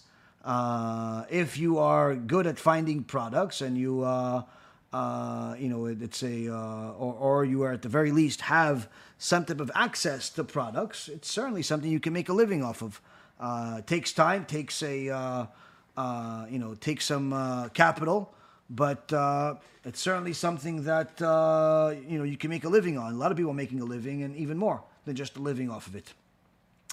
All this stuff that people say about, drop shipping is no good anymore, or this is no good anymore, that people used to make money out of it, that's all nonsense. Don't ever believe people that say that there's no way to make money in any particular field. There are people that are making millions with dog food, and there are people losing millions with the money business. And there are people that are doing the exact opposite in both. That are losing millions in some and making millions in some. Meaning that HaKadosh Baruch Hu decides who's going to succeed and who's going to fail. But as far as the viability of the business itself, whether it be drop shipping or it's giving consulting work, or it's working for Fortune 500 companies and building your way up over the next 30 years, or it's providing any type of expertise, you can make money in almost anything. How much money you're going to make, that Hashem decides. But as far as the viability of the businesses, there are more opportunities that are viable today than any other time in history, just because of the expense in technology as well as in the consumer base. Meaning that there are more possibilities of things to do because there's more demand for different things, but also there's more customers today. Not because there's more population, but rather because there is worldwide trade. There's worldwide trade. You can sell to a customer in China, in a matter of 5 minutes, and he can sell you in a matter of 5 minutes. You couldn't do that, 100 years ago without traveling there or them traveling here. Now it's just a click of a button. So there's more consumers. The consumer base is continuing to grow as more and more economies join the worldwide economy, and or at least give access to their economy, meaning that you can go and travel to some of these countries like India or different parts of Asia and actually do business there, or bring the business back to wherever you live and actually make a good living from that. Point being is, you can make money from working at home. You can make money by traveling. You can make money selling jets. You can make money selling nets. You could make money in a lot of different things. How much money you're going to make, that Hashem decides. But as far as viability of the business, there are endless amount of opportunities out there. My recommendation is not necessarily to go where you like a lot of people recommend. Go do what you love. I don't necessarily think that's you need to love your job. You just need to not hate it and do something that's going to be the most profitable. Not hate it and do something that's most profitable. Doing what you love doesn't necessarily mean profitable. Doing what you love, it can mean going bankrupt. Doing what you love sometimes in business is the worst thing in the world. Why? Because sometimes you'll go bankrupt because you love it. So don't do what you love. Do what you don't necessarily hate and is the most profitable, the best use of time. The best use of time, and gives you the most amount of freedom of time when possible. That's what you need in a viable business. A viable business. You don't necessarily need to love it. I think people that say that you need to love your job are stupid. It's just a stupid thing to say. Should a person go to college to be successful? Nowadays, many professions require a degree. It's not true at all. There are many professions that always required a degree, but there's nothing that's there's no more today than there was in the past. In fact, it's the opposite. There's less need for a degree today than any other time in history. There are endless amount of people that are making a fortune by creating applications, having all types of entertainment or media types of things on YouTube and TikTok and all of this social networking. There are over 550,000 people in the world today that are worth over $30 million, which is considered ultra high net worth.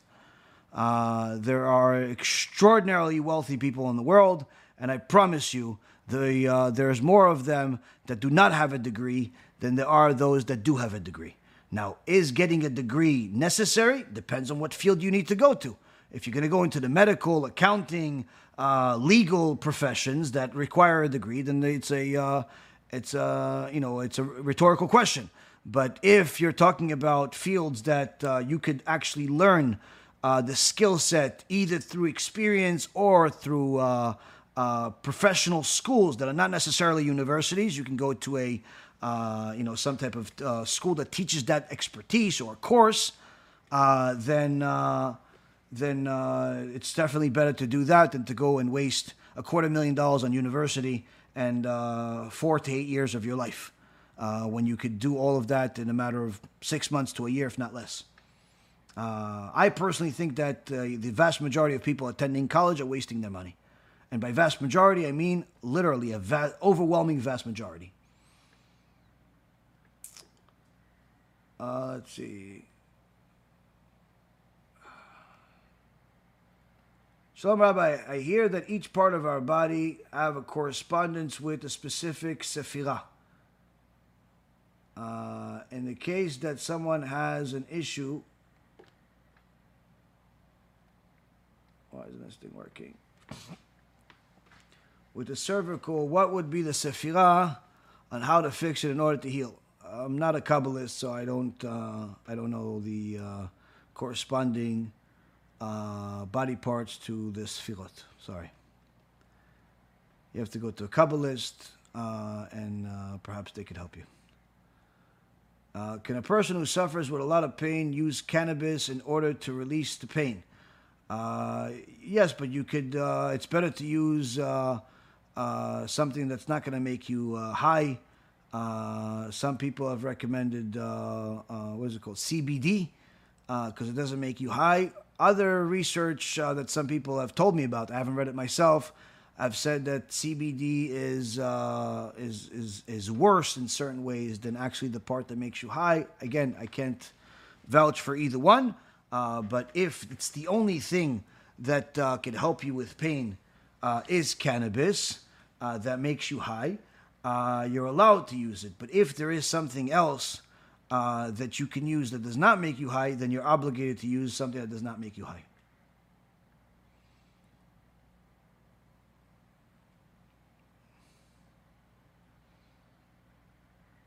Can a holy person be someone who doesn't care about money, renounce money, live simply, or someone who gains a lot of money in order to help others, or both?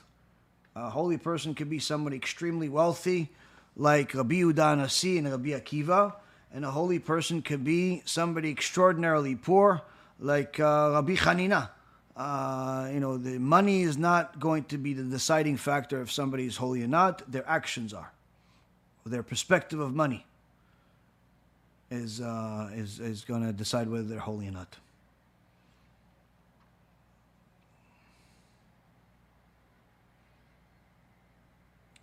Let's see. What is worse according to the Torah and society? Immodest acts and behavior or LGBT degeneracy?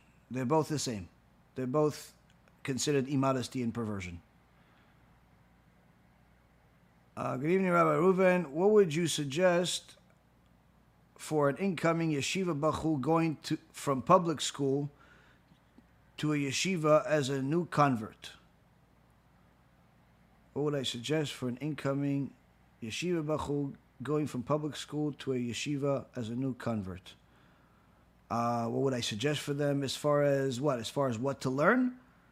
Well, first, obviously, they should, learn the things that helped them thus far, which is the halacha of day-to-day life, the musar, the weekly parasha. These are all things the person has to continue with their whole life. As far as further learning, it all depends on the type of yeshiva they're going to go to. Usually the yeshiva is going to keep them pretty occupied with Gemara. And my recommendation is that they get themselves a art scroll Gemara, at first, that they're also going to learn with and do the review when they're home.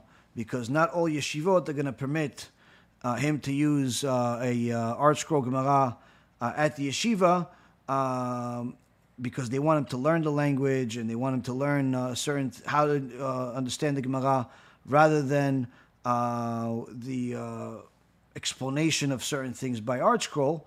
So they don't want people to use it, even though it's a mistake, even though it's against what Gedolei Hador have said. Needless to say, the tradition is, for most places, that they don't allow art scroll. But I would still recommend that he gets art scroll and just simply uses it at home. But as far as if the yeshiva allows him to have art scroll, then he should definitely have art scroll. And like I said, continue learning the things that have helped him thus far, which is the basics of Judaism, which is the weekly parasha with commentary, musar, halacha. Certainly, you can watch all of our shurim to learn, musar, to learn the weekly parasha, sometimes halacha as well. So you can watch our shurim as well to do that.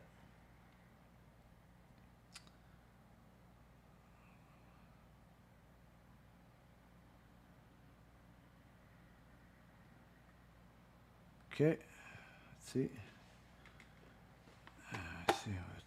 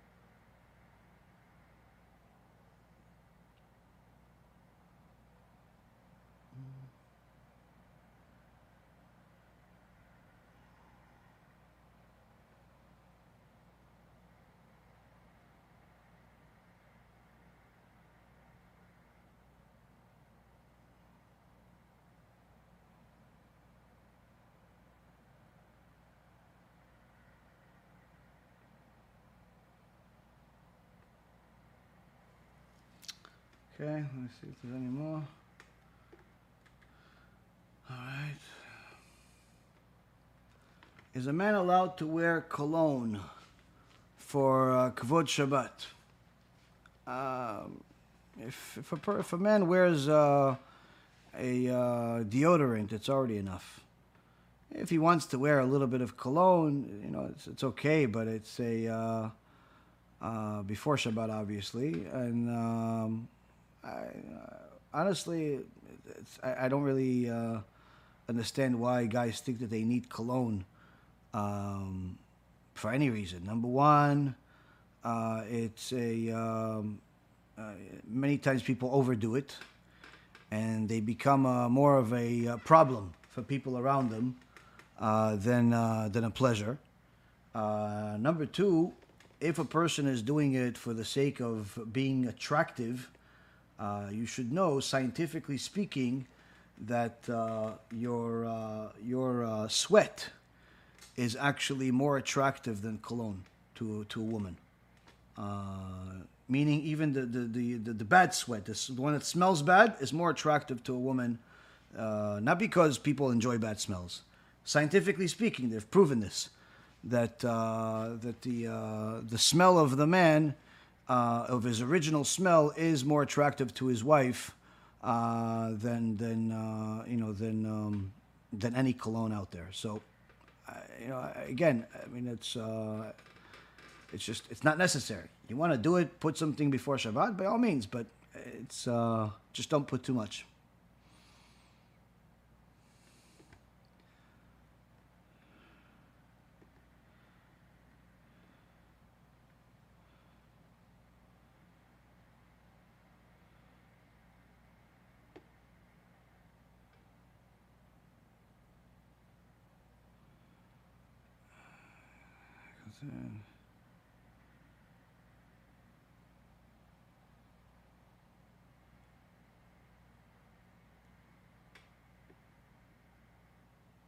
How should I maintain my relationship with my parents now, as I'm getting older? And if the person is a Jew, honoring your parents is an obligation from a Torah, but honoring your parents doesn't mean sacrifice your life and destroy your marriage or not get married. You have to, honor your parents based on what the laws of the Torah. If they ask you to help them with something that's within your ability to do it, by all means. There's no obligation to give them your money, but if they're poor and you're rich, then certainly you should help them. But as far as spending time with them, it's a within reason, as long as it does not cause you problems with Shlom Bayit, and it does not cause you to go against Hashem in any way. That's, and certainly a person should honor their parents, should stay in touch with their parents, and, call them at least once a week, say hello. But it's, if you live far away from them, it's not possible to go visit them regularly. If you have a life, if you have kids, you have a career, it's not possible to go visit them every week. Now, if they live close to you and you have a good relationship with them, you want to go visit them once a week, twice a week, by all means, you can. But if they cause you problems every time you see them, then obviously that's it's better for you to move away. Now, for non-Jews that are converting to Judaism or just converted already to Judaism, it's a little bit more problematic because many times the parents are still believe the religion that they grew up with, meaning that while you have adopted, and have acquired yourself in eternity by converting to Judaism and following the Torah, they unfortunately still believe idolatry. Now, the fact that they believe idolatry is not just a problem for them, but it could also be a problem for you if they try to preach it to you. So going to visit them is much more problematic, meaning that if you go visit them, you have to stay at a hotel. You can't eat their food. You have to make sure that there's kosher restaurants around. There are a lot of things that you can't do that they like to do. They maybe like to go to the beach. You can't go to the beach. That's full of perversion and so on. They like to go to the movies. You can't go to the movies, right? Because it's also full of perversion. They like to have a barbecue and roast a pig. You can't roast a pig.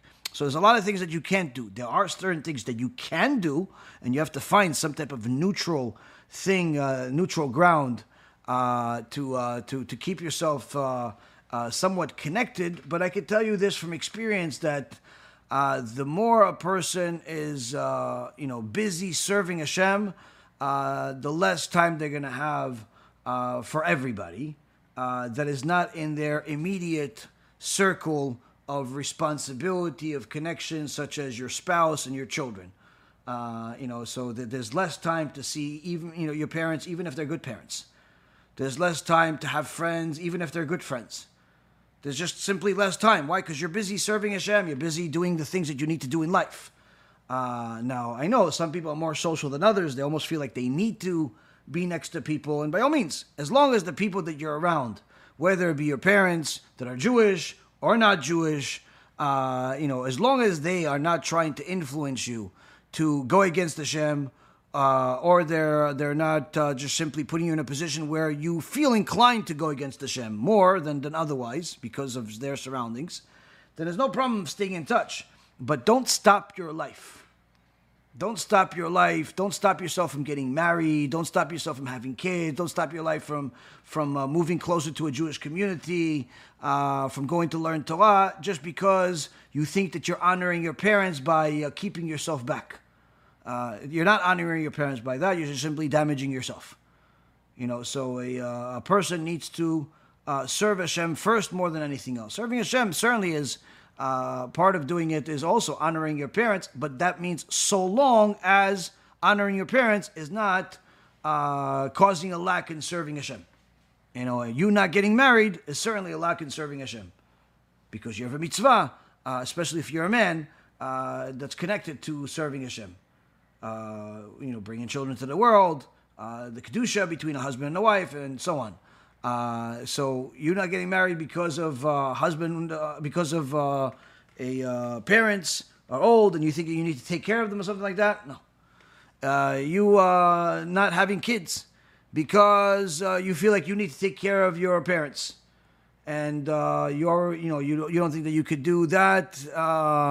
Raise kids with your husband and also take care of your parents, so you decide not to have kids. Mistake.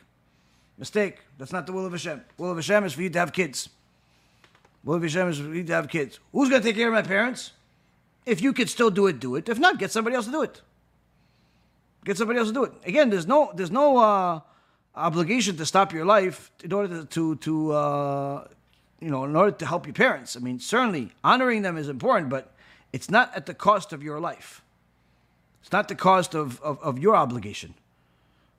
So I would highly recommend people to discuss with their rabbis, big decisions like that. Either, decisions like not getting married, not having kids, not moving closer to a Jewish community, or learning Torah, before they make such decisions. And speak to a competent rabbi, not one of these people that's like, waiting for your parents to die so they could give them the money of the inheritance. Like a competent rabbi that knows halacha and knows what's responsible, has a responsible take on Judaism, and not just a lovey-dovey nonsense. But like I said, in honoring your parents, important. Stopping your life, unacceptable.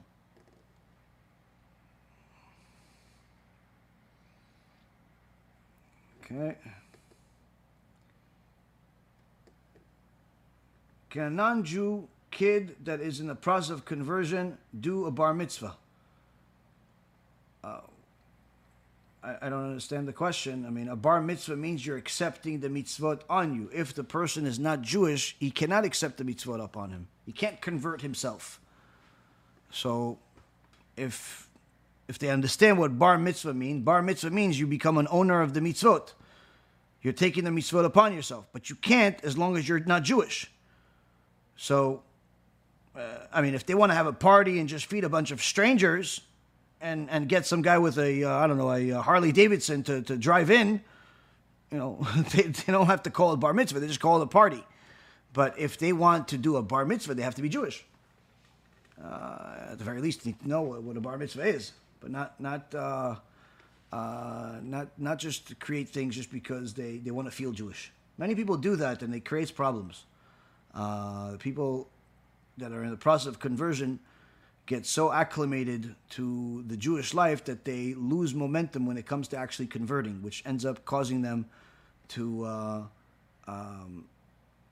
take longer for conversion. They don't have as much enthusiasm because they already feel Jewish. It's a mistake that a lot of people make. They already go to the synagogue, they already pray, they already, go to shurim. So they feel like, so what? Okay, I don't have the certificate, but I already feel like my neshama is Jewish. Like, it's a stupid statements like that cause people to end up losing their eternity. But a lot of people do it. So I always tell people, if you're in the process of conversion, do everything you possibly can to keep yourself uncomfortable until you convert. Until you convert. Make sure that you're doing everything possible to keep yourself enthusiastic about conversion. Now, it's more problematic to do that when you have a family involved. Meaning, if you're alone, you're a single guy, you're a single girl, it's easier to keep yourself motivated and to take less time converting because all you have to do is just take care of yourself. But when you have a family involved, even if you're extremely motivated, if your spouse or kids are not motivated, it becomes much, much more difficult. The journey is much more difficult, but generally speaking, there's no need for a person to break up their family for the sake of conversion. They just need to be patient and use that time while everybody else is getting up to speed.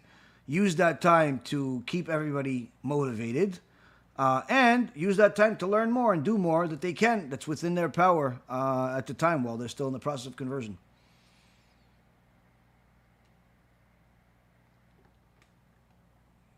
Okay, let's see. I think we've answered all the questions today. Yeah, Baruch Hashem. Okay. Baruch Hashem, we've answered all the questions. May Hashem bless each and every single one of you that's learning, that's sharing, that's being inspired. Anyone that wants to donate can go to our website, be'ezathashem.org or bhtorah.org, or you could donate on our app, the Be'ezat Hashem app. There's a lot of new developments on the BH Torah website that are being added as we speak. If you go to the questions section, you go to the discover section, there's a lot of amazing new features over there. We're going to talk more extensively about them next week, Be'ezat Hashem, but there's a lot of really cool stuff on our websites, new features, and a lot more projects that are on the way that Be'ezat Hashem will help Am Yisrael get closer to HaKadosh Baruch Hu, to publicize HaKadosh Baruch Hu's name, and know that He is the one and only God, not only in our eyes, but in the eyes of everyone that we have access to, because we've tried our best to inspire them. Thank you very much for learning with me. May HaKadosh Baruch Hu bless all of you. Be'ezat Hashem, we'll see each other and learn together next week. Kol Tov.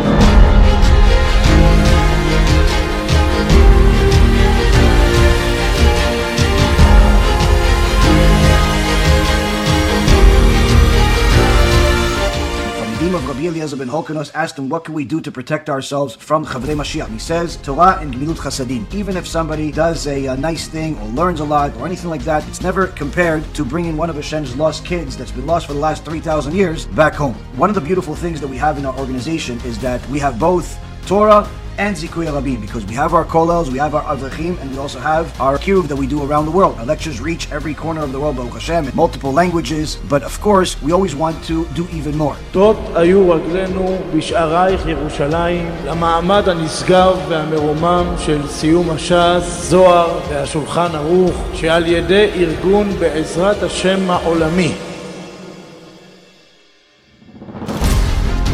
יכול להיות שעכשיו אנחנו נשמע את השופר של המשיח. נמצא איתנו כאן האורח מפלורידה, יושב ראש הארגון, מזכה הרבים, הרב ירון ראובן. בעזרת השם כולנו נעשה ונצליח ונגדל בתורה ונזכה את הרבים ונעשה כבוד שמיים כמו שצריך. אתם עמלי התורה, תמשיכו, תהיו אור גדול. שמע ישראל, אדוני אלוהינו, אדוני הזדמנות שאני מברך את הרב ירון ראובן שהוא זכה את הרבים ומחזיק תורה בעם ישראל בארץ וגם בתפוצות.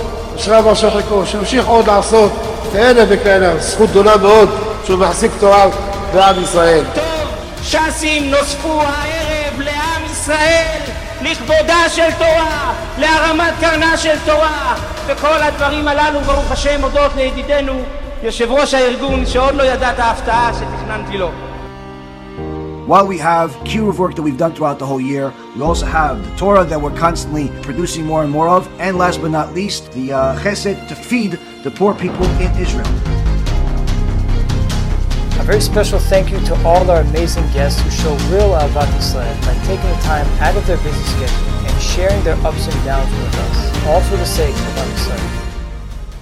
ארגון בעזרת השם הולך לחלק מאות סלי מזון בכל רחבי הארץ. One of the big things that we have, aside from this campaign, you probably see this poster or something similar to it, is also we published some of the recent results that we have, or at least up to now, of the organization. And one of the reasons why we do this each year is because we want to make sure that our partners, our donors, our Talmidim know where their money is going. Unlike everybody else that, says a lot, does a lot, we want to show you what these results are. I can tell you from my experience and a little bit of knowledge about the whole Torah world, I don't know of anybody else, any other organization on planet Earth that produces dollar for dollar what we've produced over these last few years. This is nothing to be arrogant about. It's simply Siyata Dishmaya, Kadosh Baruch Hu helped us. We made every sacrifice that we can possibly make in order to make it happen. Producing nearly 300 films, publishing 32 books, our own books, giving out 154,000 books for free. Giving out 154,000 books is not a cheap endeavor. Anyone that wants to do such a thing has to be completely committed to HaKadosh Baruch Hu, to his children,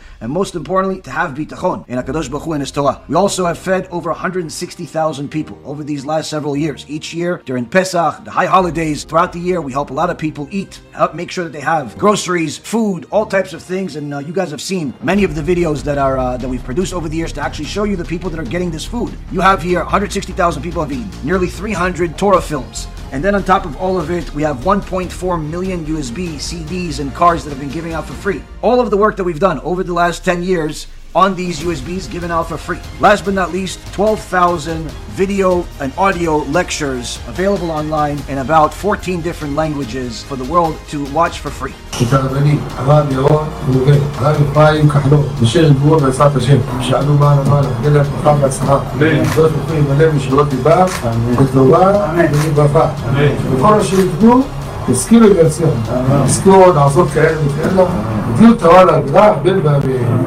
ארגון בעזרת השם לקח על עצמו את אחת המטרות הקשות ביותר בדור שלנו, לתקן עולם במלכות שדי. לא להסתפק במשהו אחד, לעזור רק לאנשים מסכנים, רק לאנשים ניצולי שואה, רק לאנשים שלא מכירים את אלוקים, רק לאנשים שאין להם כלום בבית, אלא לעזור לכלל ישראל בכל מכל. וברוך השם, חפץ השם בידינו הצליח. למעלה ממיליון יהודים ויהודיות נעזרו על ידי ארגון בעזרת השם. רק תדמיינו לכם איזה עוצמה היה לכל אחד ואחת מהשותפים שזכו להיות כל אחד כפי כוחו ויכולתו, לאיזה תוצאות הצליחו להגיע ולאיזה תוצאות עוד יצליחו. פורים שמח על לראות את השלטים, נעלה עכשיו למעלה, תנועה קצת, את האש, את הלימוד. ברוכים הבאים, אפשר לראות כאן כולם יושבים לומדים, איזה רעש של תורה, איזה רעש, והנה יש פה עוד בית מדרש, וגם פה יש, השם הכל עמוס.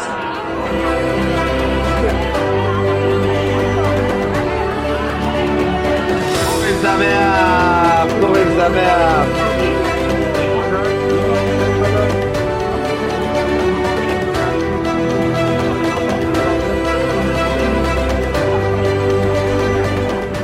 הדמיון הזה הוא לא דמיון כל כך רחוק, כי כמו שהתורה אומרת, בפיך ובלבבך לעשותו, ככה גם בדבר הזה. כל מי שירצה, כל מי שרוצה או רוצה להיות שותפים איתנו, עם הארגון הקדוש והנפלא הזה, שכל כוונתו לשם שמיים, להגדיל תורה ולהאדירה, להרים קרן התורה, לעזור לכל אחד ואחד מעם ישראל, בכל העניינים, כל המישורים, מהילד הכי קטן שצריך מטרנה וטיטולים, עד האיש הכי מבוגר שלעולם לא הניח תפילין, ורגע לפני המוות דואגים להניח לו תפילין. אם גם אתם רוצים להיות שותפים בכאלה דברים גדולים בעשייה של תורה ועבודה וגמילות חסדים, ברוך השם, ארגון בעזרת השם כאן לצדכם, לשירותכם, יחד עם כלל ישראל.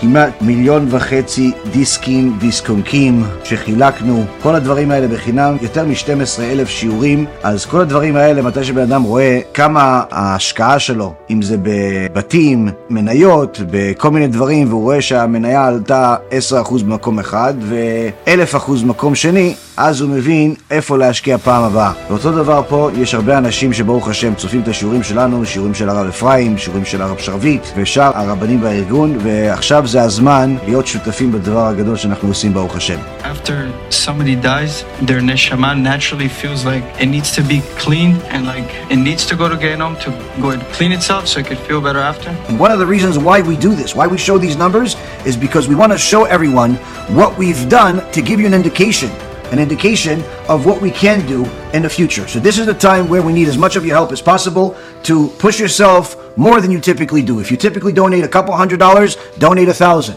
If you could afford the 8,000, 15,000, 50,000, whatever you could afford, this is the time to do it, because this is going to be the help that we have to help all of these avrechim, to feed these people, and perhaps B'ezrat Hashem one day to get that building that we've been wanting to build here in the United States, to build a community. But all of these things require millions of dollars.